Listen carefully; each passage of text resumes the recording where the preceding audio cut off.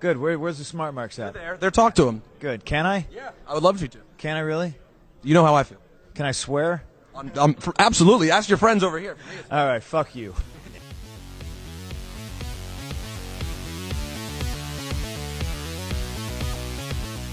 The New Jersey Kid, Joe Sheehan.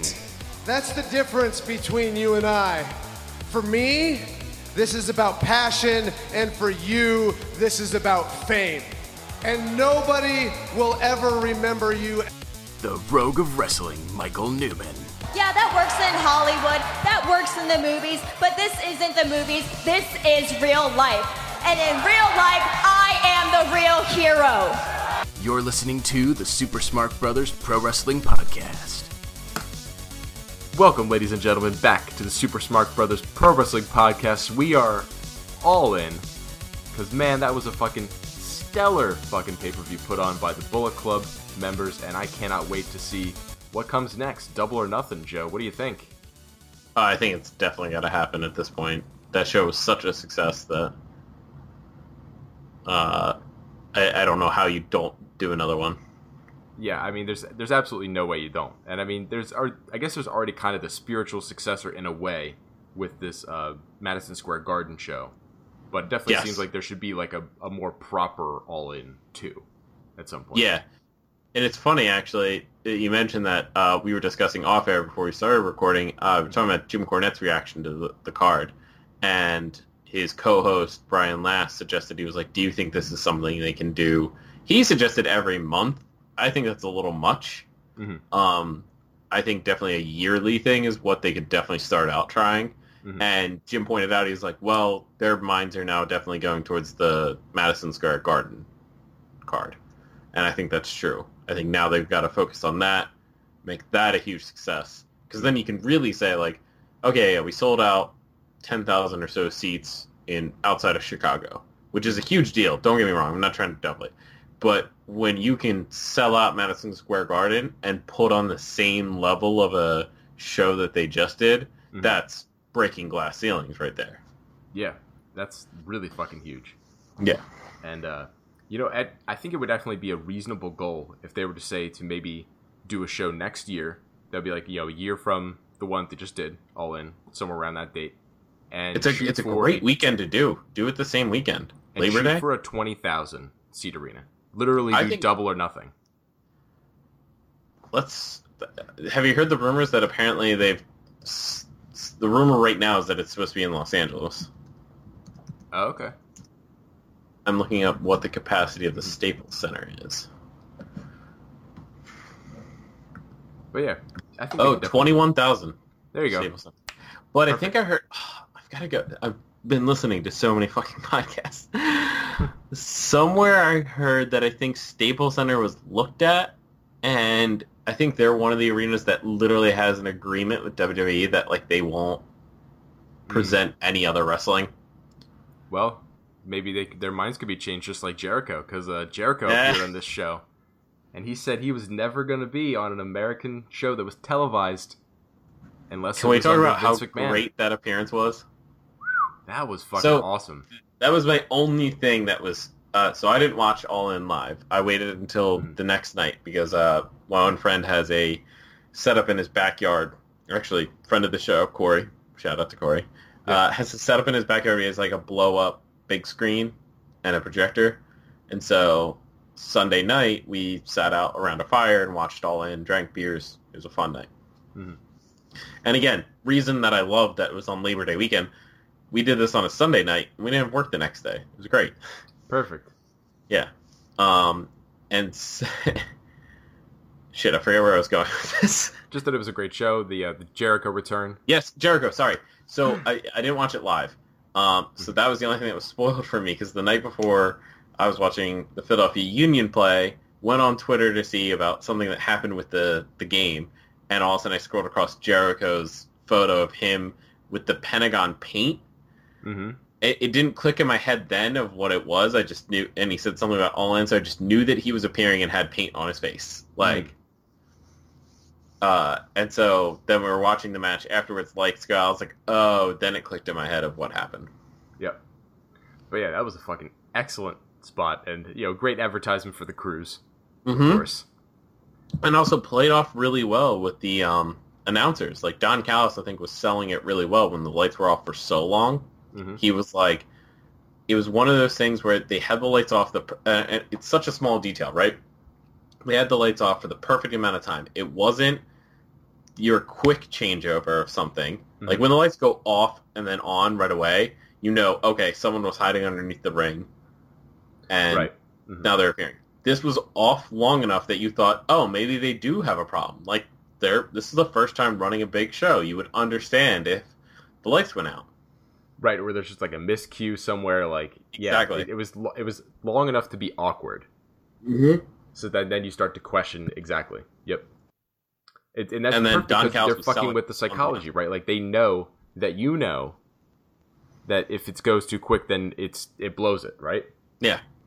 I don't think it completely blows it. Yes, it Not Then 100%, wrestling but fans- like, yeah yeah, ruins the surprise maybe. right. And like in the same sort of way too, like I think there was a lot of just really good, smart booking decisions as far as what they did here. Like there was a lot of things that they did not like give away in any way beforehand. Like the Joey Ryan return, like I thought that was Yes. great. Like they were still obviously playing with the Hangman Page storyline, but that was still just like its own thing. Like they didn't do some sort of Yeah, he wasn't advertised for it, right? Like right. Like they didn't talk about Joey Ryan being advertised for it or anything like that. But then they also did a lot of really other smart things too. I think like for like with Flip Gordon winning the Battle Royal and stuff like that. That whole set up storyline going so up of, well yeah, in Flip disguise. not being booked. And And then, then- what was he disguised as? It was He was just like El Luchador or whatever the fuck, like some Yeah, just but guy it in a was- mask.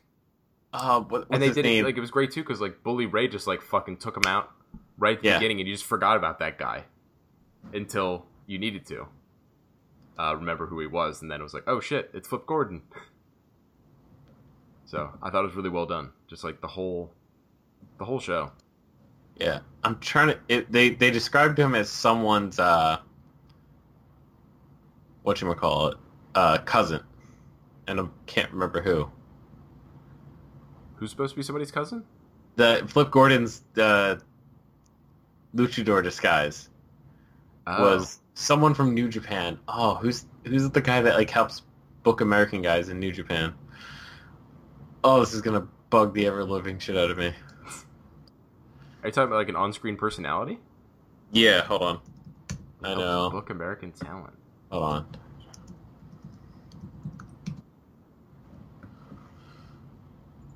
I don't know. This is a mystery. Rocky Romero. Oh, Rocky Romero? Oh, okay. Yeah, apparently on the commentary they said, "Oh, it's Rocky Romero is one of his luchador cousins or something like that." Gotcha. Okay, yeah. I think that's, if I remember correctly, I think Rocky does a little bit more of like appearing under some masks at some point. Yes, throughout his career at New Japan, he has Yeah. appeared under like multiple masks.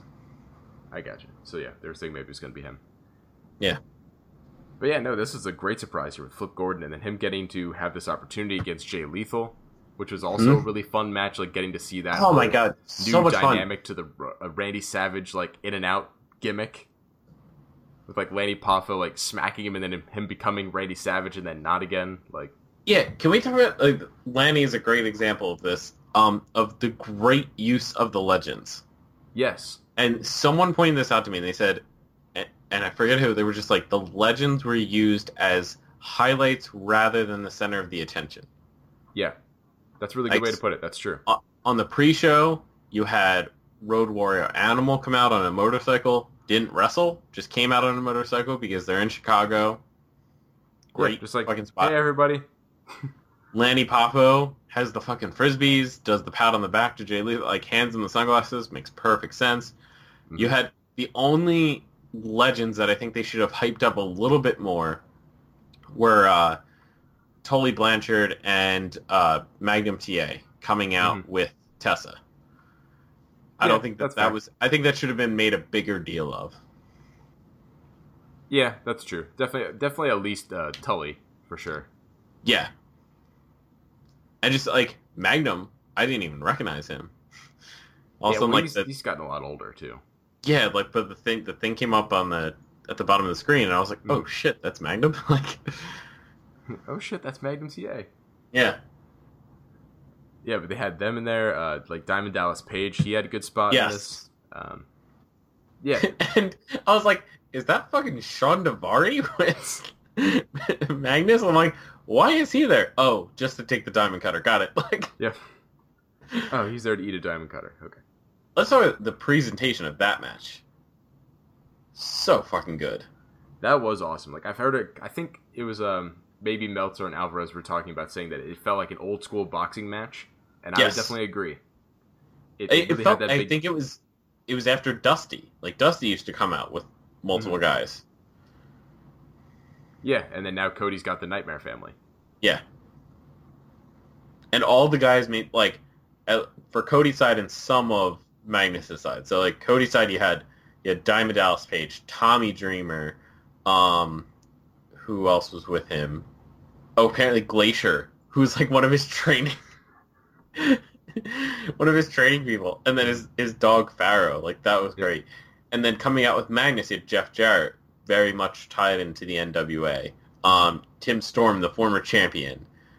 Sean Davari was a little confused at until he took the bump, and I was like, oh yeah, he's there to just... Yeah, so then we don't have to throw down some other old guy like Jeff Jarrett. Yeah.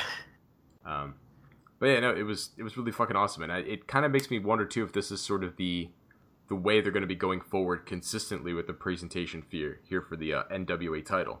Like, is Cody going to be going around to different promotions, like even bigger places like ROH, New Japan, but also maybe smaller places, and go along with the Nightmare Family and have this big like feel of like an entourage surrounding the title? I don't know about that, but he said that he's bringing the title everywhere he goes, and that if the booker of these smaller promotions goes, no, because we have our own title, like, he won't go. Mm-hmm. He was on JR's podcast, talking about it. He was like, I am the NWA champion. I'm gonna be like Ric Flair and like my dad and take it around to all these different territories. Mm-hmm. Yeah, so this is really... I'm excited. I think it's going to be really cool to watch. I am too, and I kind of hope, I hope maybe him and Magnus do like a feud for it now, going to these different promotions and stuff like that. I think that would be really good. Well, I think unless they've got another opponent lined up for the Madison Square Garden show, maybe that would be you build to a rematch there. Like, Nick Aldis goes around.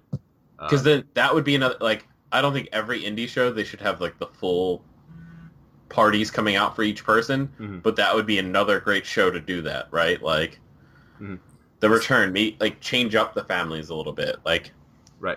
Especially if, like, so, this would be a little bit of a far-reaching idea, but hear me out on this. Like, they keep talking about with the Bullet Club guys, they're saying, like, we're sticking together, we have this agreement. But you notice the one person in Bullet Club who's not in those agreements? Who? Marty Scurll. Every single time they mention him, it's Cody, Kenny, Adam Page, and the Bucks. It's not Marty. So what if at some point, because they do have a little bit of a history of Marty and Nick Aldis being friends, right? Yeah. Maybe if at some point during the build of this, what if Marty ends up like kind of turning on Cody, and then Marty ends up like coming out as part of Nick Aldis's camp in like the rematch? I would love that, because I want the NWA title to come back to its prominence, and it's getting there. It definitely is. And with this win, we're coming closer. Definitely. And with like how much Cody's just been like going full steam ahead with just like taking what seems to be like his dream and just saying like nobody's gonna tell me no. And doing the All In show was like a huge like it's even crazy. Like, we just watched, like, this was a great show. We're going to keep getting to the rest of the match stuff, but, like, just the fucking... It's almost like, it's still mind-blowing, the fact that this show happened. Yeah. That it sold out as fast as it did. Like, that was a huge accomplishment, and then now he's going to be taking that momentum forward with the NWA, with the new World's Championship, and it seems like he's going to just continue to sort of, like, build this brand and build this, idea that he keeps trying to sell, right? That, like, we own pro wrestling. It's not just WWE. And continue to grow all the rest of pro wrestling outside of WWE. Mm-hmm. But yeah, this would be fucking awesome. And But even without a Marty Scurll betrayal, I think that like building up to kind of like a big Nick Aldis rematch would make sense because like he was the champion for so long, and kind of like they did before where Cody had to like get Nick Aldis to give him the match. Like Nick Aldis can kind of have to now go to Cody and be like, well, what do I need to give you to get this match? There's so much wrestling to watch that I missed a lot of the build up to some of these matches, and that was one thing I missed. I haven't been watching the ROH TV where like I didn't know it was agreed upon that if Cody had the ROH championship, then he could put that up as collateral to go for the NWA. But then when he didn't attain that, then he had to put up his ring of honor. He had to put up the Ring of Honor. Yeah, I'm trying to remember. I don't think they even showed that on All In, did they? The Ring of Honor? Yes, they did. They did? Not like live. In the build-up, they did. Like, they showed like the... Oh, yeah, like in the recap videos. the clips. Yeah, okay. But yeah, because it was like, compared to the NWA title, it's like, who gives a shit? Yeah. But like, to go back to like the prelims, I didn't realize in the build-up how the Briscoe brothers were being portrayed as the heels. Yeah, that was kind of interesting. I mean, they are really great heels. Oh, yeah, they're fantastic either way you go.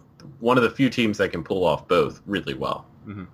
But I guess I just was always thinking, like, well, I mean, like, SCU are definitely fucking heels, so, like... Yeah, but to this crowd, SCU are the baby faces, and the Briscoe brothers, who are, like... I guess they were kind of going off of... They're, like, the ROH stalwarts. Like, they've been there really long time, like, related to a company, whereas SoCal's kind of been all over the place, more independent. And so that's how they kind of went off, I think, of this, with the Briscoes coming off as more of the heels. Yeah, it was a little bit of a change up, but it worked. It was all right. It was a good match. Oh, it was a fantastic match. It opened up the show and got people ready to see the whole rest of the thing, and then we got the Battle Royal. We talked about the Ring of Honor match. We talked about the NWA. Actually, we should talk about the NWA title match itself just a little bit before we go on to something else too, because I also love too that it just came down to him sitting down out of a sunset flip powerbomb or sunset. Oh, flip. it was a classic NWA finish.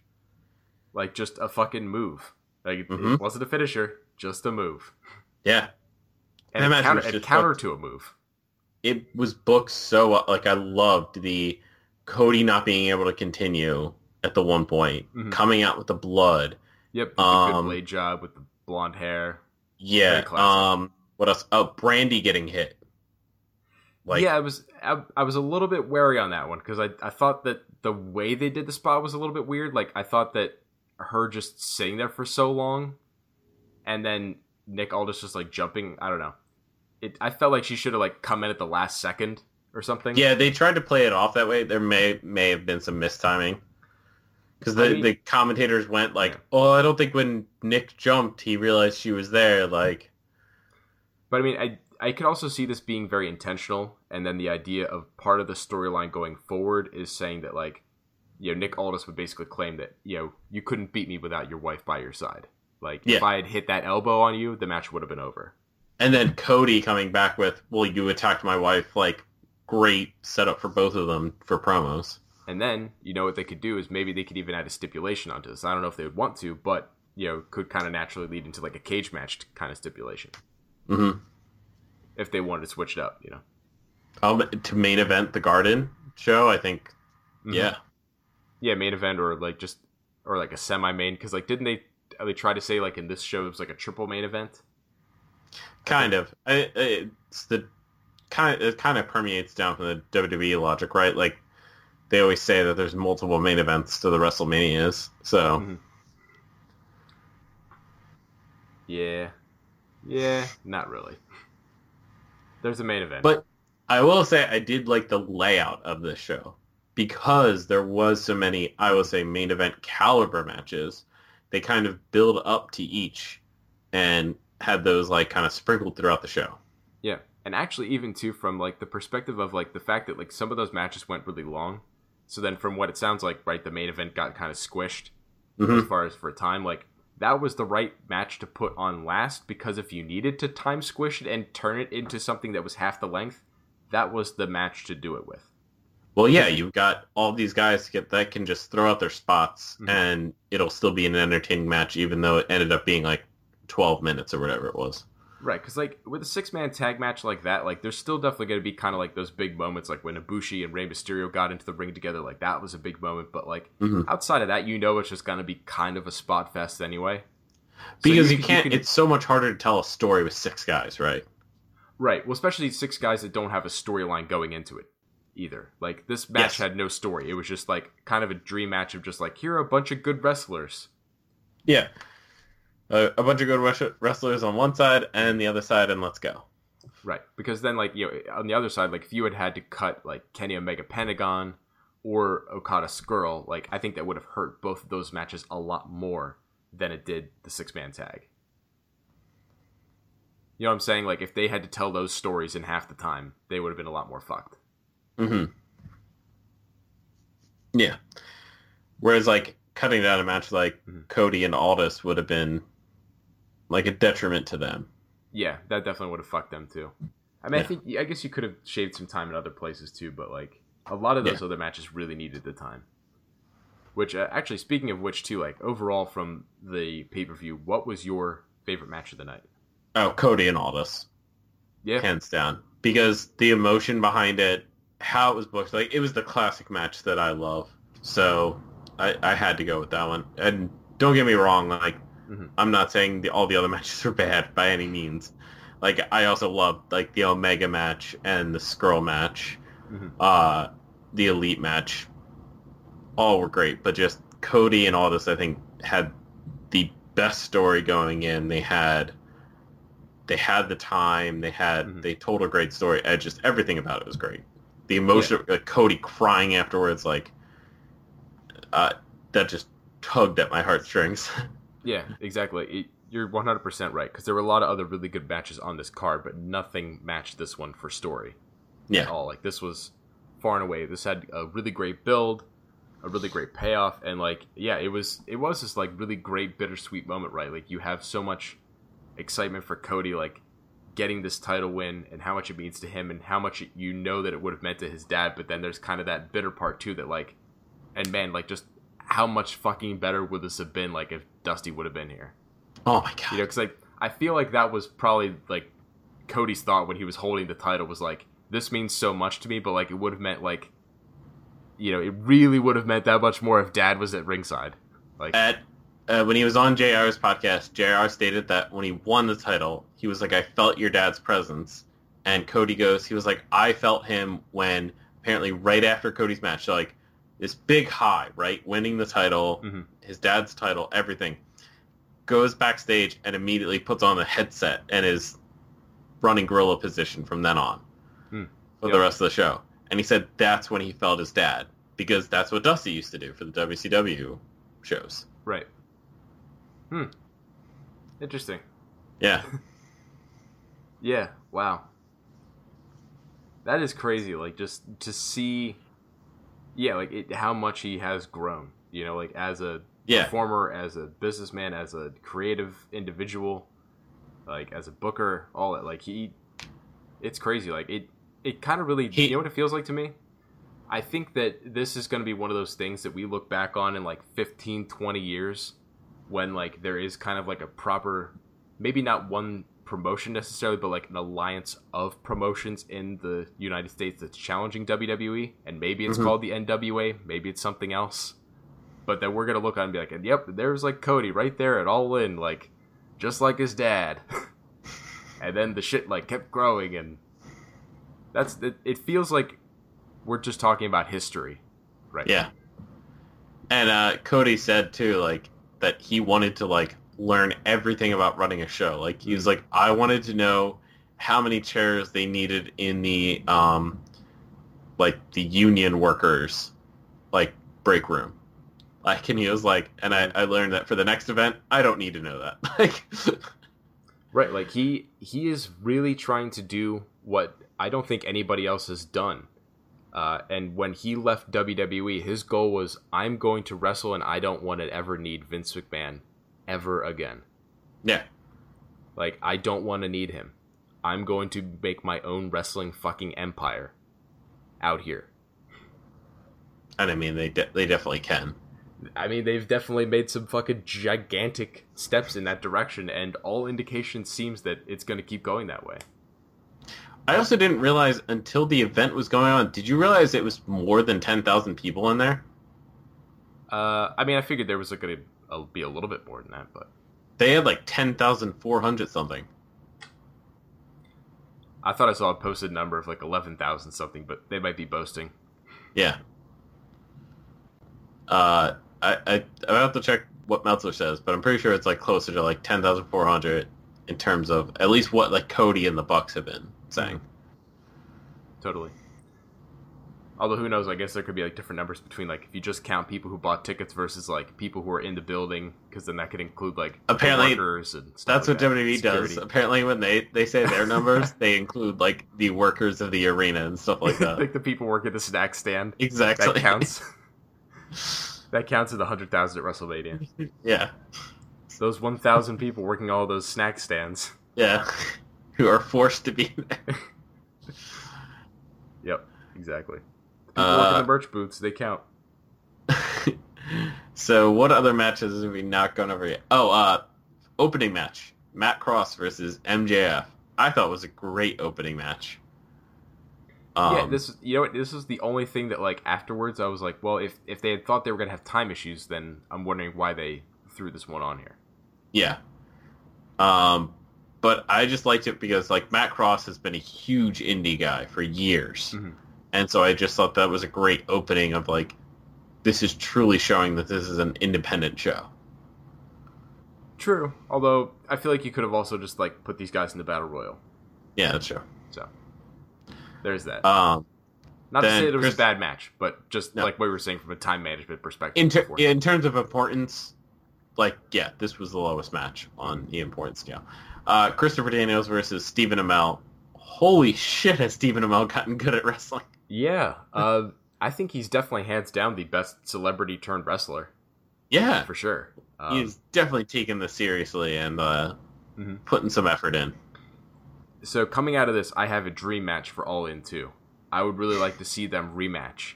I would like to see Stephen Amell like train all year, just so that he could be like, you know what, Christopher Daniels, like I want to do it again. Because after this match, like he shook his hand and stuff. Yeah. Like so, there is some sort of mutual respect that's been formed there. So I would really love to see that story of him being like, you know, you are the measuring stick, and I want to show you that I can beat you. Yeah. Like, this wasn't just like me wanting to play wrestler. Like I am gonna be a wrestler and beat you. So, like I said, Matt Cross was like the guy of the Indies. The complete epitome of the Indies is Christopher Daniels. Oh yeah. So that would be a great story going in. Like you are the guy that has been everywhere and done everything. In terms of an independent wrestler, I want to go toe to toe with you and beat you. Yep.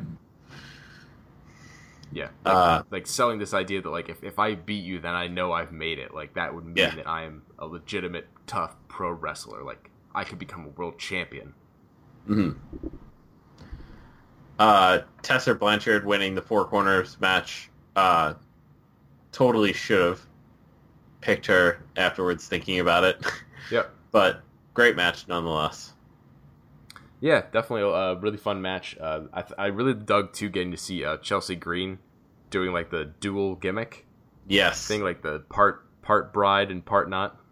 And throwing in a broski boot there for her boyfriend. Yep, little shout out to Zack Ryder. And I had no idea Britt Baker, girlfriend of Adam Cole. Oh, okay. She came out and hit the entrance music she came out to was his old ROH theme. Huh. Yeah. Also, I was like, where do I know this music from? And Corey's like, oh yeah, that's Adam Cole's girlfriend. Aha. Well, yeah, I thought she did a good job too. It was a fun little women's match. I thought it was a little bit weird with like the whole hugging thing at the end. Yeah. I think them being the only women's match, I think that's where that kind of came from. Yeah, but like, I mean, it's not like it was the worst thing. It didn't ruin the match. It's not like it was just kind of one of those things that like if I was booking it, it's like, all right, just do that behind, like do that afterwards. Yeah. Like, let Tessa celebrate. Maybe let Tully come in and celebrate with her or something. Yeah. Let that happen, and then the rest of you girls go to the back and you can all do your group hug behind the curtain. That would have been a great moment. Yeah, if you had totally come in. Mm-hmm. Didn't even think about that. Then we had Hangman Page defeat Joey Janela in a Chicago street fight that included using an actual Cracker Barrel. An actual Cracker Barrel. That's fucking great. This was a fun match. This is definitely like really intense. I guess this really was like the most hardcore match on the show for sure. We had boots. We had a telephone cord. We had Joey getting thrown off of a stage through 2 tables. Yeah, and I love too. Like Adam Page came out with his Joey Killer, I think was his gear. That was pretty cool. I love that. That was a great story going into it. I didn't even notice that. I have to rewatch that part. Yeah, it's like, well, I killed one Joey, and I'm going to kill another one. And he damn near did kill Joey Janela. Like, that rites of passage through the fucking table. That was a great end. That was that's definitely one of those things that's like, all right, if he kicks out of that, that's bullshit.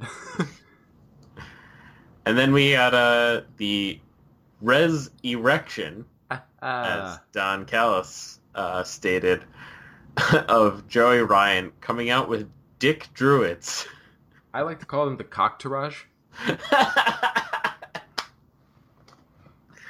That's the best one I've heard so far. Definitely a just a weird part of the show. But in the end, I enjoyed the entertainment of it. I'll at least say that. Well, you know what? This is another thing that I thought was really intelligent about the show. From a booking standpoint, this was a great palate cleanser, right? Like, you had the crazy intense, like, serious emotion with the Cody and Aldis match. And then, let's have the kind of ridiculous match now with Adam and Joey, and then the ridiculous angle with Joey Ryan coming back. Like, it was a nice change of pace to kind of revitalize the crowd and get them going for the second half. Yeah. Yeah, I can agree with that. Yeah, because I feel like the crowd was definitely fucking into this whole show, like, from start to finish. It wasn't like a WWE show where, like, a couple hours in, and then people are starting to boo and throw beach balls and start random chants. Like, well, and Cody said at the end, if you look around, everyone stayed in the building, pretty much. Yeah. We went over the Jay Lethal match. I'll just say I loved the in that match. I loved Lethal going back and forth between the Lethal character and the Black Machismo character, and I especially loved when he was treating Brandy as Miss Elizabeth. Yeah, that was awesome. That was great. And then we had Kenny Omega defeat Penta El Zero. Great match. I thought those two delivered on the dream match potential of it. Definitely. They're such an interesting. I love their clash of styles. They're both such like intense brawlers that it definitely paid off, I think. Yeah, they had a nice set of like, it was like brawling, and then one of them would pull out one of their big moves, and then like some more brawling, pull out a big move. Like it was a great setup to the match. Yeah, and like both these guys have like so much of an ego and like a little bit of that kind of strong style mentality of like, I'm gonna take the best that you've got, and then I'm just gonna hit you with my shit even harder. Yeah, well, they had one of the best like back and forth spots with like the slapping and kind of stuff. So yep, I dug that. And then we had Okada defeat Marty Scurll in what I thought was a great match that went apparently way over time. Yeah, but it definitely worth it. I thought this was one of Marty Scurll's better matches that he's ever had. Oh my god, they told the story so well, the size difference, and can Marty really do it? I mean, shit, after he hit that fucking Rainmaker, I still was very, very convinced that Okada was going to win, but, like, for a few seconds there, I was like, god damn it, maybe he's going to win. Then I would have won. Actually, we would have tied, and then I would have retained. Bitch! Flip saved me. Thank you, Flip Gordon. Fuck Flip. Fuck Flip. Fuck Flip. Not Buck Flip, fuck Flip. Yeah. And then, of course, Golden Elite defeating Rey Mysterio, which was just a crazy match because they were so short on time. So there's just a lot of spots, but I thought really enjoyable. Yeah, definitely. Like, they were still able to cram a lot of fun into a very short amount of time. Yeah. And, they had to just, like, promptly, like, get the fuck off the air. But yeah. Yeah, who is it? I think it was Joey Janela was doing an interview with Sam Roberts, and he talked about how he would not have wanted to be in Ian Riccaboni's shoes to have to close out the show. Like, after that, he was like, I would have shit my pants. Like, because they're basically like, you have 3 seconds to close out this amazing show. Yeah. Yeah, that's a big responsibility. Mm-hmm. But somebody had to do it, and eventually the show did come to a close. They gave their little thank you speech, kind of teasing that they're going to do more of this. Obviously, if there's interest, which clearly there is. Mm-hmm. So yeah, we're going to get to do it all again sometime soon. Holy shit! I would say probably in a year. Totally. Although, like I said, I do feel like the Madison Square Garden show is going to be kind of in line with this. Yeah, I mean, because it's pretty much going to be almost a similar setup. It's just with ROH and New Japan directly involved with it. Right, so a little bit more of their talent rather than purely, like, independent talent. Exactly. But, I mean, like, this All In was ROH production. It was literally their production guys. Yeah, that's true. And, obviously, like, with the ROH title, like, on there, like, that was a big deal, too. So. Yeah. Let's see. Let's go into... Are you ready to mire into the swamp of... I was going to say, there was other wrestling this week? There was other wrestling this week. Oh my gosh. Alright. Let's see. A couple things I want to talk about. What do you think of the potential pairing here of Chad Gable and Bobby Roode? I love it. Because I do think that there's, like, some weird potential here, maybe. Like... They're similar characters, right? Like, Glorious and I'm the Best Perfect 10. Well, actually, I think there's going to be actually...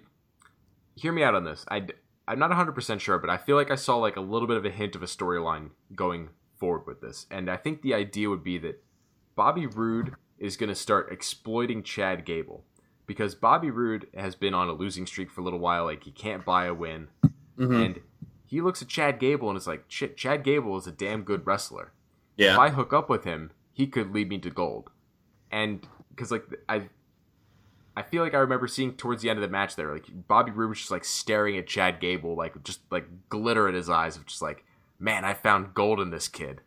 Mm-hmm. So I think that could be kind of, like, a fun direction to kind of go with it. Like, maybe there is a little bit of a benevolent, like, sort of teaming up at first, but maybe it becomes sort of exploitative over time. Interesting. I definitely do see... Do you see, like, a heel turn out of that? Totally. Like, a long-term heel turn where, like, you know, maybe even for a little while, like, even in tag matches, like, Bobby Roode is kind of like a secret heel where he's, like, you know, he'll tag into the match for a little bit, but then, like, quickly tag out to Chad and be like, oh, man, you gotta do all the work. And then eventually Chad, like, hey, what the hell? Like, you know, you haven't been doing the work.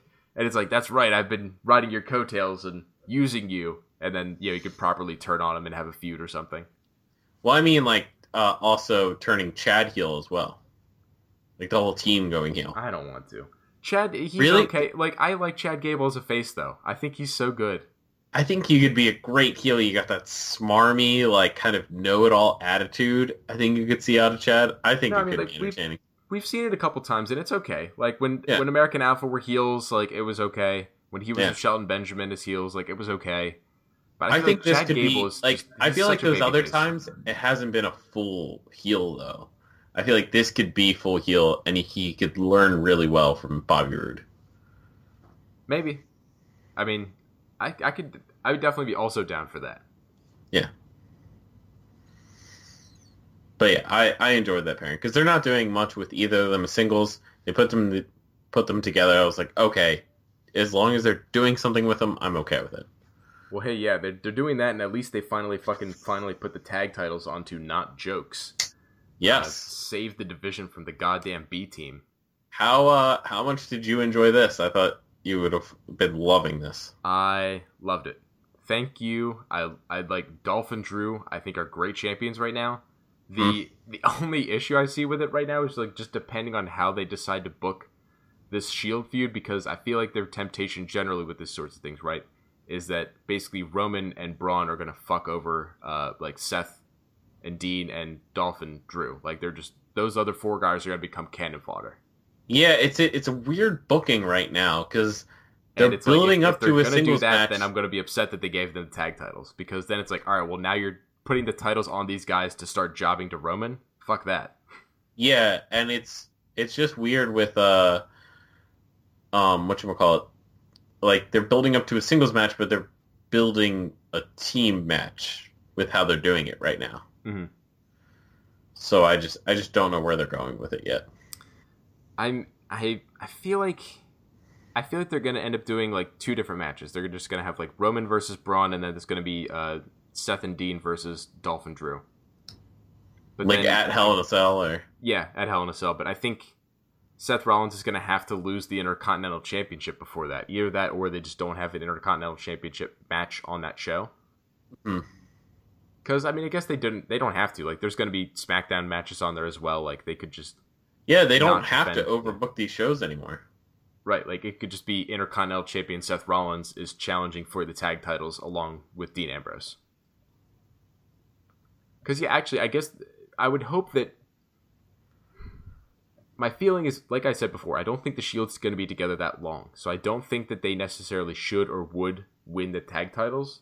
So I think you could just keep the Intercontinental title on Seth until Dean turns heel. And then have those 2 feud over that. Right. I think that would be the way to go. Yeah, I think they definitely want to, like... I think that's going to be, like, months away, though, because I feel like they're just going to run the Shield as long as they can. Because they didn't get a true reunion last time. Because Dean got hurt. True, but I think that's also part of the appeal, right? Is, like, you can't actually keep them together for too long. Because then, what if people get enough of their fix and then they're done with the Shield? Like, yeah, and then they're bored, and then when you do the turn, it's not worth it. Right. You need to do it quickly so that they can break up, and then people can still have fantasies of like, well, what if someday the Shield reunites yet again? Yeah. Like, you have to always keep that pipe dream alive, I think. So yeah, I think they're only going to be together for maybe another couple weeks, months, maybe. I don't think there's any way they're all still together past Royal Rumble. Like, if Dean hasn't turned by Royal Rumble, they have done something wrong. Yes, I totally agree. Because I think that gives you enough time to enjoy it while it's happening now, and then also makes the turn a huge deal. Because right around the Royal Rumble time, you're building up to WrestleMania. Dean's turn makes sense. Yeah, I definitely feel like Survivor Series, Royal Rumble, somewhere in that time frame, would be the time to turn him. Also, did you know we're building up to a Shawn Michaels Undertaker match? Apparently, this really came out of nowhere, but you must be creaming yourself. Oh my god, that was such a good promo by the 2 of them. Yeah, wait, I guess would the idea be right that like, so Undertaker's got this match with Triple H. He'll beat Triple H, but like it'll further antagonize HBK into coming back. Which I don't want, actually. Like, I love the fact that, like, the reason my love for HBK has continued is the fact that he's been one of the few guys, like he said, that stuck to his word and actually retired. But I love that, like, he started to talk about a little bit more about why, right? He said that he's decided to stay retired because he respects The Undertaker. Yes. So we have that, but then he said, like, if I was ever going to come back, then it would be against you, right? Like, nobody else, because I retired because you beat me. No, Undertaker said that. Oh, Undertaker said that. Okay, yeah. So Undertaker said, if you came back, the only person you would want to face is me. Right, and it's just saying, like, well, maybe he's turning this on his head and saying, you've only stayed away because of fear. Fear, right? Yeah, exactly. It's super intriguing. Oh, it is. That was one of the most intriguing segments on Raw. Yeah, although I guess you know Issue. what? At this point, the way that things have gone, I would totally be okay with the idea because, like, all right, look, if Shawn Michaels can come back, then this is the way to do it, right? To respect his previous retirement, he has to beat the guy that he retired because Undertaker's now calling out his motives. So if Shawn Michaels comes back, beats The Undertaker at WrestleMania, then, you know what we could build to? We could build to Shawn Michaels versus Daniel Bryan. Like, we could have Shawn Michaels versus AJ Styles. Oh my God, Joe. And you know that's what he was referring to in that promo. Yeah. He's just like, I've had guys in the locker room line up. And I love the line. He's like, I've turned away millions of dollars. Which is, I just died laughing at, because Vince, who wrote the whole retirement storyline, is the one going, hey, you want to come back to WrestleMania? I'll pay you $1 million. But, oh my Shawn's God. like, I'm using that in a promo. Like, wouldn't that just be fucking amazing? yeah. Like, I can't even imagine that, like, for you personally, that there would be, like, a greater fantasy. Because if Shawn's not a guy I'm worried about with coming back and not living up to the hype. Like, Shawn's going to be one of those guys that comes back, and he wouldn't be teasing this stuff if he knew he couldn't do it. Right. Yeah, because that's the other thing that is really weird about it, right? Like, Vince has this kind of rule about it, and it seems like that Undertaker and Shawn Michaels will also be of this mindset that, like, you don't tease a match this hard if there isn't a plan to potentially do it. Yeah. So that's going to be the thing, right? If this tease is continued over the next couple weeks in the build up to the Triple H match, well, then did you hear that Shawn Michaels might be the guest ref in that match? So then I'll start believing more that this could actually happen, because I also don't want to get my dreams too high up. Because this is the other thing I'm thinking that they might do as like a potential angle that could make this happen, is like if he's having to be the special guest ref there in the match with Triple H and Undertaker, what if Undertaker, he beats Triple H like so bad and he's just gonna like really, really hurt him, and maybe he kind of like corners HBK into a situation of like, I'm not even gonna, like, maybe I'm gonna hurt Triple H really, really badly if you don't accept the rematch with me, or like something like that, like some kind of way to manipulate HBK into a match. Do you think they might try to do something like that at the Australia show? Maybe. Nope. That would be one of the few storylines that could make sense. Because like I'm trying to think of like how you would do it. Like, I don't know. Maybe Undertaker refuses to finish the match or something. Like he keeps just like hurting and beating Triple H, but like he won't do anything that actually ends the match. Like he won't pin him, like that sort of shit, and just like forces Shawn Michaels to keep going.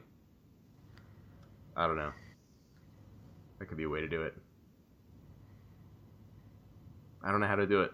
I feel like there'd be a really clever way to do it potentially, but that would be the idea I would really love for them to go forward. And I think you would love it if they did it too, right? Is just somehow, anyway, like, any way that logically makes sense for Shawn coming back, I'm all for.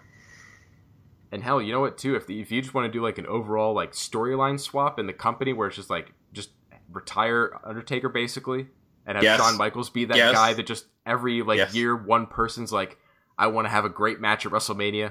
Let me have a match against Mr. WrestleMania. That's all Shawn. He doesn't wrestle throughout the rest of the year. He's just the WrestleMania match. I would love it. He's just the WrestleMania match guy. Just all year, he's like scouting out who's gonna be. Is it gonna be AJ Styles? Is it gonna be Daniel Bryan? Is it gonna be Dolph Ziggler? Who am I gonna fight? I would love that. Although, you know what? I guess Kevin Owens is already an option because he's just decided he's already back after quitting. That was not a waste. Can also what is everyone else's problem with the Shield? Like, how did Braun Strowman and Dolph and Drew just get the entire locker room to be like, fuck the Shield? You know what? They must have been talking to Becky Lynch. They know it's like, hey, look, similarly with Charlotte, like if she's around, there's no way anybody else is getting to the title. If the Shield's around, nobody else is getting towards that title. You got to take those guys out. They've got the Universal and Intercontinental Championships. Fuck those guys.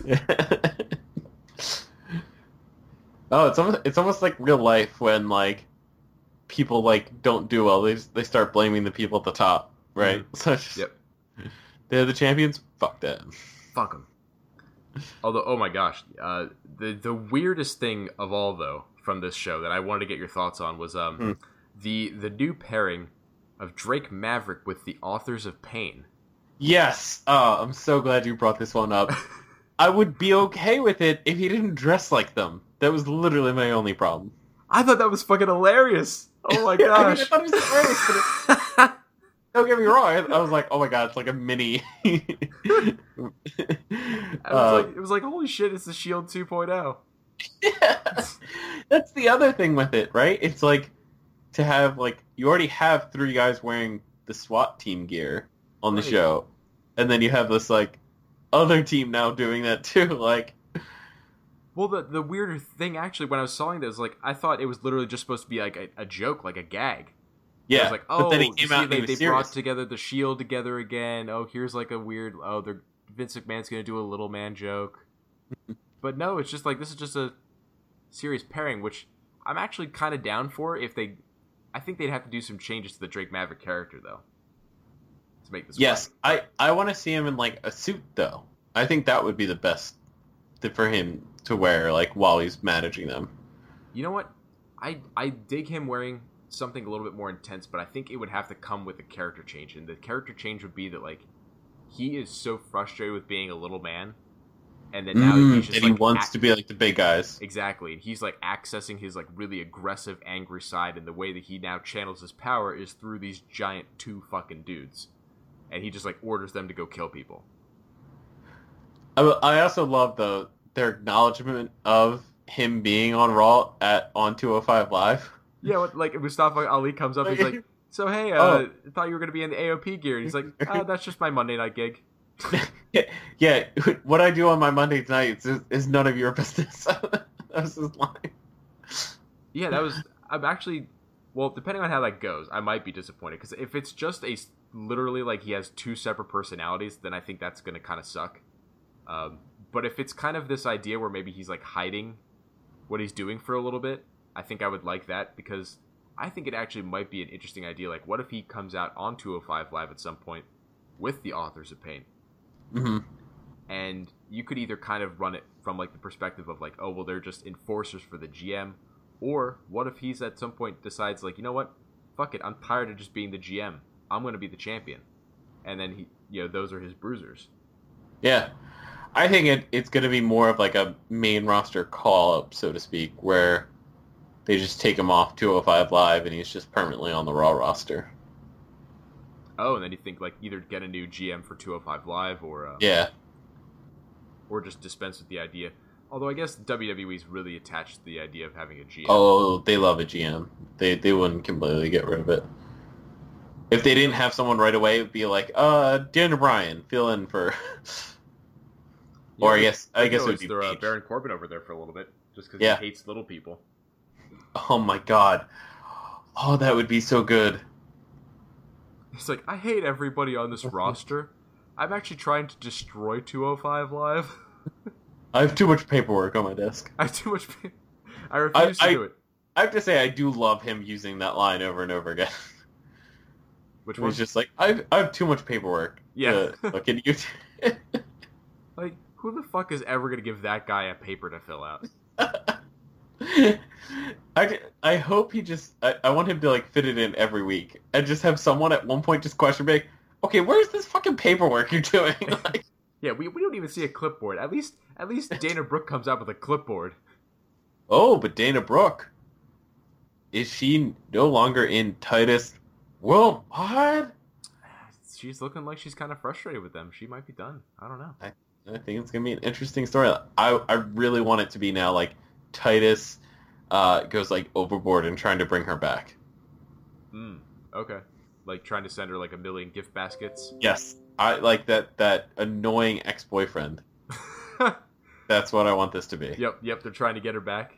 Yeah. Like, him and Apollo keep, like showing up giant, and, like, singing songs, or... Giant fucking teddy bear appears in her locker room, like... Yeah, I'm sorry, baby, I could change. Yeah. That sort of shit. Oh my gosh. That'd be fun. I'd be down for that. Anything else on Raw you got? The only other thing I was really just like, what the fuck, was like, how the fuck did Alexa Bliss tap Natalya clean? Like, I see the problem with that feud is like they're trying to build up to too much. Like I totally forgot. I was like, wait, why does Alexa Bliss care about Ronda Rousey? And then because I totally forgot that they're also trying to build up to Hell in a Cell with them.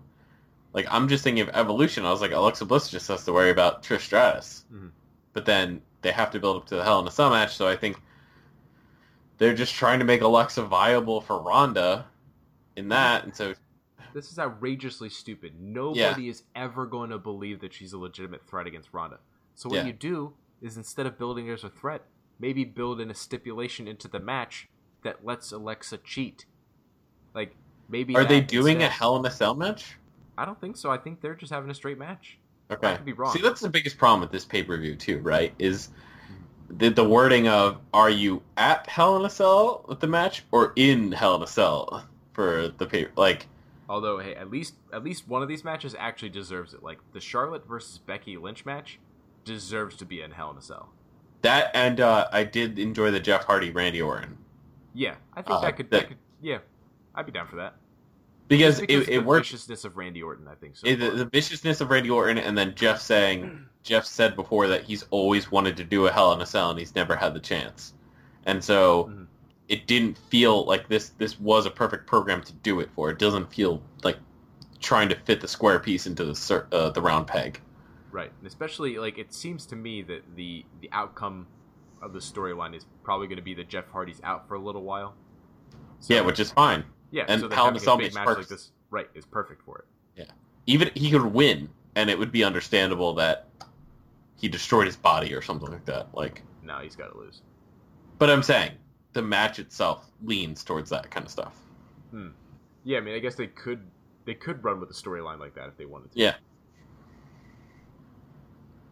But Charlotte and Becky Lynch, I feel like actually great fucking probably promo, the match man. I'm looking forward to most at Hell in a Cell. They pit. I got to give WWE credit here. The writing of this was great. We harped on it at first that didn't make sense. They did the course correction, and it just makes sense now. It might make sense now. We'll see. It's no longer, according to the rumors, like they're no longer going for that Becky's the heel. It's just two friends arguing, and it's one friend making really valid points in Becky, and the other friend making not so valid points in terms of Charlotte. But what am I supposed to do? Lay it down? How about not take the fucking match, bitch? Like, yeah, well, because at least. At the very least, like, you can't turn Becky Lynch heel out of this. Like, you didn't have to turn Charlotte heel, but you just, like, turning Becky Lynch heel was the wrong choice. But these promos on SmackDown, I think they weren't doing that. They both had their own logical reasoning, and in your head, like, at least in my head, I was going, Becky's side makes sense, Charlotte's doesn't, but I don't see Charlotte as a heel because of that.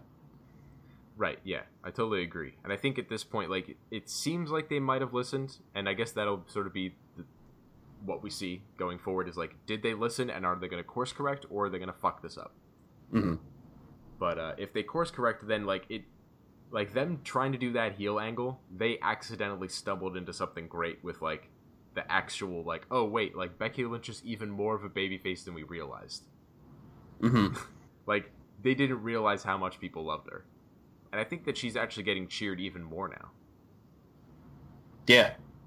Or, like, definitely. Maybe she's getting cheered harder. Like, maybe there were as many people cheering before, but I think that... But now they're just like, we want to make sure we're heard. Right, because we're, like, so concerned that it's like, no, don't fuck this up. We love this bitch.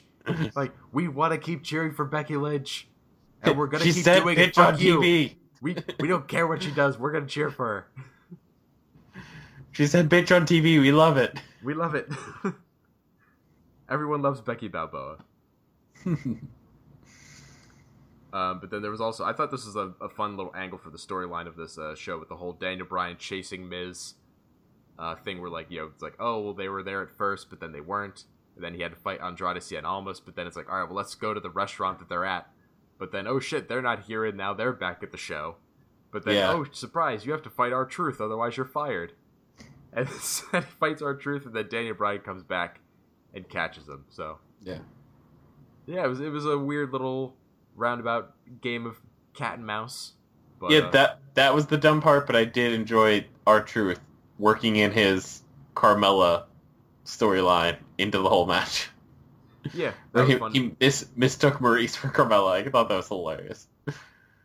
And I just loved that, like, this was one of the few things where, like, I felt like there was actually, like, finally a little payoff for, like, all right, this is the storyline of the episode. Daniel Bryan is trying to chase The Miz. At the end of the episode, he finally catches The Miz and hurts him a little bit. Mm-hmm. There you go. They actually successfully completed a story. So it's like, I have to give them props when they do that sometimes. Because there's a lot of times where they just don't. Yeah, you did a good thing. Well, it's like, you paid attention to basic story structure. Of like, here's the premise of this story, and eventually it paid off. Yeah. Like, there's so many times where they just completely drop the ball and don't even do that. Mm-hmm. So, good on them. Also, I thought it was kind of just interesting, too, seeing how much, like, SmackDown has become the couples show. Because you've got, like, Daniel Bryan and Brie, you've got Andrade and Zelina, you've got Miz and Maurice, you've got Rusev and Lana, you've got Jimmy and Naomi. Let's see. Are there any more? I feel like there's some more on SmackDown, but if not, that's at least 5. That's all the ones I can think of right now, so you're close. But, like, I definitely feel like they have enough people with, between SmackDown and Raw included, like, you know what? I say fucking go ahead and unite the regular tag team belts, and let's introduce 2 new sets of tag team belts. You can have a pure women's tag team division belt, and then a mixed, like, tag team division. Why not? You've got enough teams. Yeah. You got enough people. You've got enough people that you're not doing anything else with. That, like, you know, why not? Like, why couldn't Naomi and Jimmy Uso become mixed tag team champions for a little while? Because they could win the mixed match challenge in season 2. Exactly, which, you know, it seems like they are going to be putting together potentially like a women's tag team tournament or something, and maybe they'll crown some people out of that, but maybe, what if they turned the mixed match challenge season 2 into a way to crown first ever mixed tag team champions? Yeah. I do love the pairings a little bit more this time around. Yeah, I feel like they got a little bit more of them right. Like, I love that Balor's finally with Bayley. Like, yeah. Should have done that last year. I like Sasha and Bobby Lashley. Yeah, I think that could work. Yeah. R-Truth and Carmella, though, is my star tag team. I can't wait for it. I cannot wait. Like, R-Truth needs to try and pin Carmella in the middle of a match. And just have the ref go like, no, she's your teammate. Like, trying to explain to him what the rules are. Yep. What? I can't pin her? I can't pin either of the women? How am I supposed to get a shot at the women's title? Oh my god. Yeah, no, I love it. I love that pairing. We got Team Little Big again. Yes. We've got, let's see, Team Asuka coming back. Maybe they'll start unfucking Asuka at some point, because, like, alright. Also, at this point, can I get an admission from you that I was right? That they just had no plans for Asuka, and they just threw away her undefeated streak for no reason at WrestleMania? Well, and now she can lose in the Mixed Match Challenge, right? She can lose to anybody now. You know what? I was actually thinking about this. There was a huge fucking slap into the face that I don't think anybody else has acknowledged. Like, what? Becky Lynch, the whole storyline for her going into getting the match with Carmella, right, is she went through the entire women's division on SmackDown, right? Isn't that what she kept saying? She didn't beat Asuka. She never beat Asuka. She never beat Asuka. You know why she didn't even have to say it? Because it didn't even fucking matter. Because Asuka's been beaten out by Carmella, who anybody could beat on that roster. And it hasn't even been on TV. Yeah, she's not even on TV anymore. She's so irrelevant that they don't even put her on TV. Ugh. Although, you know what? She did come to Naomi's rescue this week, so... Yeah, that was kind of random. I guess maybe that'll at least be a match. Mm-hmm. Like, they'll fight the Iconics, I guess. So. I guess. Poor Asuka. Like, why did they do this? Because, like, man, she could totally still be like up there as like the third pillar of the SmackDown Women's Division right now, like alongside Becky and Charlotte, if they weren't fucking it up. But oh well. At least Rusev Day advanced in the tag title not tournament. Yeah. And they'll be getting a match against the Bar, I guess. I think so. I think it's the Bar. Yeah.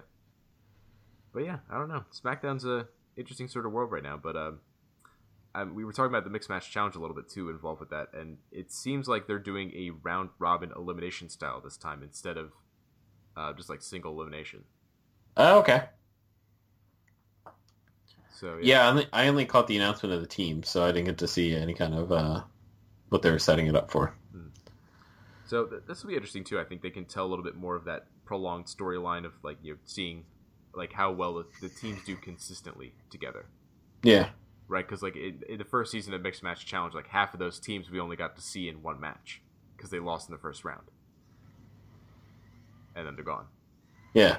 So like with this, we'll definitely at least get to see every single team for a little bit longer and get to see if there's some potential. Let's see what else there. Oh, other note for 205 Live, because we already talked about the no AOP showing up. Yeah. I had a little bit of a question for you about 205 Live that's got me perplexed. Why is Noam Dar a babyface? I don't know. I think they just like... Wasn't he injured a little bit ago? He was injured a little while ago. Like he was a heel when he got injured. So I think when they came back, they were just like, babyface. They need to stop it. Noam Dar is a heel. Yeah. Actually, you know what? He's got a kind of similar heel character to Leo Rush, in that they're both like really young, really gifted athletes, but kind of like little cocky pieces of shit. I could definitely see. You know what? What if they teamed these two up instead of having them feud here? Like have them just be like little shit assholes together. That would be good. I'd be down for that. They both go around with their pinkies out, like.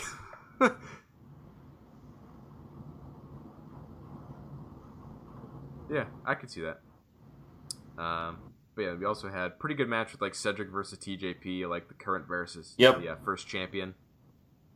I feel like TJP, he's one of those guys. It's kind of inconsistent for character work. Like I definitely thought his stuff with Neville was the best.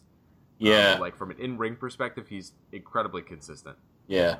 His character now is more like the gatekeeper of 205 Live. Yeah, because he's for a while the now. The elder statements. I was the first champion. Yeah. Yep. Yeah, he's the guy to take the losses right now. He's like the jobber to the stars. But then over on NXT, we got some new people coming in. What did you think of the Forgotten Sons? I liked them. What is their gimmick exactly? I'm not really quite sure yet. Are they just supposed to be kind of like angry heel guys right now? I think they're literally supposed to be the guys forgotten by the system, so to speak. Like blue collar guys. Yeah. Like the white heterosexual males. I think it's like, in reality, right? They were really forgotten by WWE, and then now in storyline, it's they just make that a little more vague. So make it like the system forgot about us or whatever. I think I'm trying to remember. Didn't they say weren't these guys all military? I know. What's his name? The one guy from TNA. Riker? Was it him? I'm not sure. Well, there's either Steven Cutler or Wesley Blake. Oh, so yeah, Riker then. Riker. Yeah. He was Gunner, I believe, in TNA. He was in the Marines. I know that much. Okay. Yeah, because I feel like I remember them saying maybe on commentary that all three of these guys were ex-military. So maybe that'll be the idea. Is they're all angry ex-military guys who are, yeah, like you said, sort of forgotten by the system, and now they're like angry about it, and they're gonna come and get some. Yeah. Which I'm okay with. If you can't think of a gimmick for them, then yeah. Well, it's it's something to start with, right? Kind of expand on that and see where it goes, and yeah, who knows? The only thing that was a little bit weird to me, I thought, was like it was weird trying to distinguish like the guy who was the manager of the group, because like they all three kind of looked the same to me. So it was just like, oh, why is that guy on the outside? White guy with long hair. It's like, all right, like grungy, like kind of angry looking white guy. 1, 2, and 3. Now wait, was that one or is that one 3? Yeah, exactly. But we got a little bit more distinction. I really loved Kairi Sane coming out here with like treating the NXT Women's Championship with some great respect here, like having it inside the treasure chest. Yes. NXT's greatest treasure. I thought that was awesome. I loved that. Yeah, it was a different spin on how you can treat a championship. Exactly. Like I think it elevates the title and it also plays into her gimmick. Like it's awesome. Yeah. And then of course then Shayna coming out and just disrespecting the whole thing. Although I was not a fan of the fact that Kairi Sane got the upper hand in that. Like I thought that this was the perfect time for Shayna to get the upper hand, right? Yeah, if you're gonna build up to a rematch, I felt like Shayna should have gotten the upper hand. Yeah, because like she came out and attacked her like after she just had a match. Yeah. Like shouldn't Kairi be a little tired or something? But I guess like that's WWE sometimes. It's like their baby faces are so uber that they uber baby faces. Yeah. Although like on the just to conflict what I'm even saying right now, they do have a very complicated sort of babyface character here in Johnny Conflicted, as I'm calling him. Johnny, I don't know what I'm doing. He's like, am I Johnny Wrestling or am I Johnny Failure? I don't know. In his fight against Velveteen Dream, I thought this was a great match. What did you think? Oh, it was a great match. I mean, those two paired up really well. Yeah, I loved it, right? Because it's like, they're both at an interesting crossroads. So like, Velveteen Dream is the heel who gets cheered. Yeah. And then Johnny Wrestling is the face who's like kind of turning heel right now. Yeah. Or like he's... And also, like, different in terms of their careers, right? Like, Johnny's a little more the established guy, whereas Velveteen's kind of still kind of trying to prove his place. Right. Yeah, and I thought this was another great match on that resume for both of them going in both of those same directions. Like, Johnny further establishing the conflicted nature of his character about how he doesn't want to wrestle like Tommaso Ciampa. Like, he doesn't want to have to resort to that to win. But then ultimately it costs him, and Dream picks up the win and keeps his ascent going here in NXT. Which actually, after that win, like I wouldn't be surprised if Velveteen Dream actually gets an NXT title match at some point. I mean, it's possible. Because I kept thinking that they were gonna maybe like have Johnny's one of the top guys, so yeah, like Johnny's the main babyface in NXT. So I kept thinking he was going to be more like North American title level, but maybe Velveteen Dream will go for the main title. I would be surprised. Actually, it would be really great if part of my earlier booking I remember pitching to you, I think maybe a week or two ago, like if Aleister Black comes back, takes out Gargano, maybe takes out Ciampa and gets the title back, I think it'd be great to see a rematch there between Aleister Black and Velveteen Dream, but this time for the title. I think that would be great. I'd be down for that. And then it can be in the main event. Aleister Black can finally be in the main event of a takeover. Now that Jesus, I can't even say their names. Ciampa and Gargano will be gone. Yeah. Imagine he starts the match and he's like, fucking finally. Yeah, finally. I have to kill these guys just so I can be in the main event. Although, speaking of murder, did you see Lucha Underground this week? I did not. You want to catch me up? Yes. Oh my gosh. Was there more murder? There was more murder. This was a huge murder. This is huge. Okay. So, Katrina, now that she is fully alive again after having killed Phoenix via Mil Muertes and taking his essence, she decides, I'm done with Mil Muertes. She gives him the stone and walks away, says, like, this is something to remember me by, but I'm done with you. All the time that we were ruling the underworld together, I never loved you, never cared. I only loved Phoenix. So she starts to leave, but then Melissa Santos, ambushes her, and they start fighting, and they have, like, an extended fight. But it's not, like, a match in the ring. This is all, like, backstage. Backstage? Yeah, because, man, that would have been bad. Anyway, but they have a long hair match, and then eventually they're up on a rooftop, and Melissa Santos throws Katrina over the roof, and Katrina's holding on to the side of the edge, and Melissa Santos is about to like kill her, but then Mil Muertes shows up, and Mil Muertes picks up Katrina, and then gives back the stone, and then says, "This is something to remember me by," and then tosses her ass off the roof, and Katrina is dead. After she... So she just got her life back. Just to fucking get So now we've killed. lost both Katrina and Phoenix. But, so then right after this, so they go back down to Katrina's body. Melissa Santos has a necklace that Katrina gave her after Katrina came back to life because she said that she didn't need it anymore. So Melissa Santos has this magic necklace. Aerostar shows up. She gives it to Aerostar because then Aerostar can use it to time travel. He goes back to the past, and then he uses it to resurrect Phoenix. And then brings Phoenix back to life into the present so that then he and Melissa Santos are reunited. However, the time travel has fucked up with Phoenix's head so he doesn't quite remember everything. Mm-hmm. And there's also, like, we get a zoomed-in camera shot, like, on his eye, and there's, like, some weird, like, movements going around. Like, there's some... It looks like there's some evil energy or something in his eye. So, like, we don't know if maybe, like, some evil magic got into Phoenix or something. So, that's our opening for Lucha Underground this week. Jesus Christ. Then we end up having, Killshot had a match with a guy. He beat him. But then afterwards, Son of Havoc comes down and they have a bit of a brawl. And Son of Havoc ended up unmasking Killshot.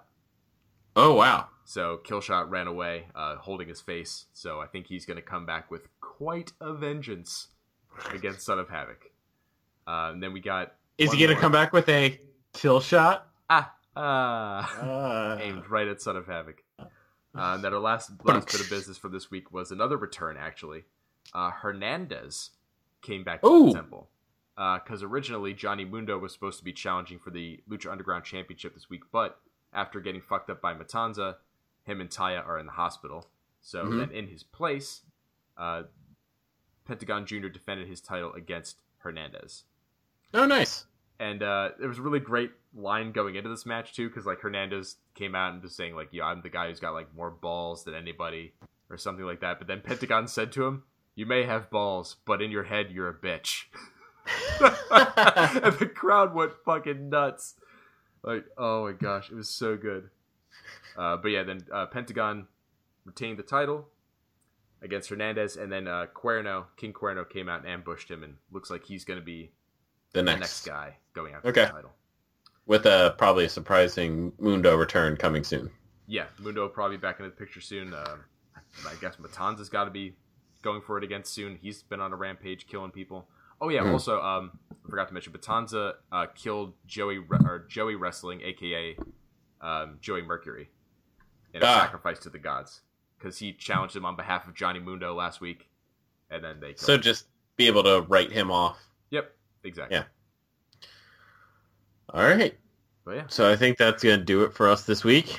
And then next week we got the go home show for Hell in a Cell, so we got those predictions for next week. It's going to be go-home shows after go-home shows, because it's like go-home for Hell in a Cell, then it'll be a go-home for the Australia show, I think, and then go-home for Evolution, or something like that. I forget what the order. Evolution's coming up real soon. And then there's going to be, I hear there's the talks of like another Saudi Arabia show coming up soon. Yeah, sometime in November, I think they said. I forget. Damn. So yeah, just like show after show after show. We might be switching the title just back and forth. We'll see, but for now, still got the championship right here, baby. It's coming back soon. Just like tonight, my Eagles are starting their season to become 2-time Super Bowl champions. 2-time. All right. They got a little while to catch up to New Day. Yeah. 5 years, to be exact. At least. Wouldn't that be amazing if they actually just won it like that many years in a row? Holy shit. Dude, I would be the happiest fan in the world. Because, like, then we would be on, like, I'm tired of the argument of like, oh yeah, you got your one ring now. Like if you're talking to a Patriots fan, we've got 5. We got 5 in a fucking row. Like, yeah, that's a dynasty. All right, so that's gonna do it for us this week. Catch us next week as we build up to all these many shows and hopefully a future All In. Oh, definitely. There's definitely going to be another All In, or at least like a more proper successor to it. Even if they don't call it All In 2, like there'll be something. Yeah. So all right. See you guys next week. Check you out.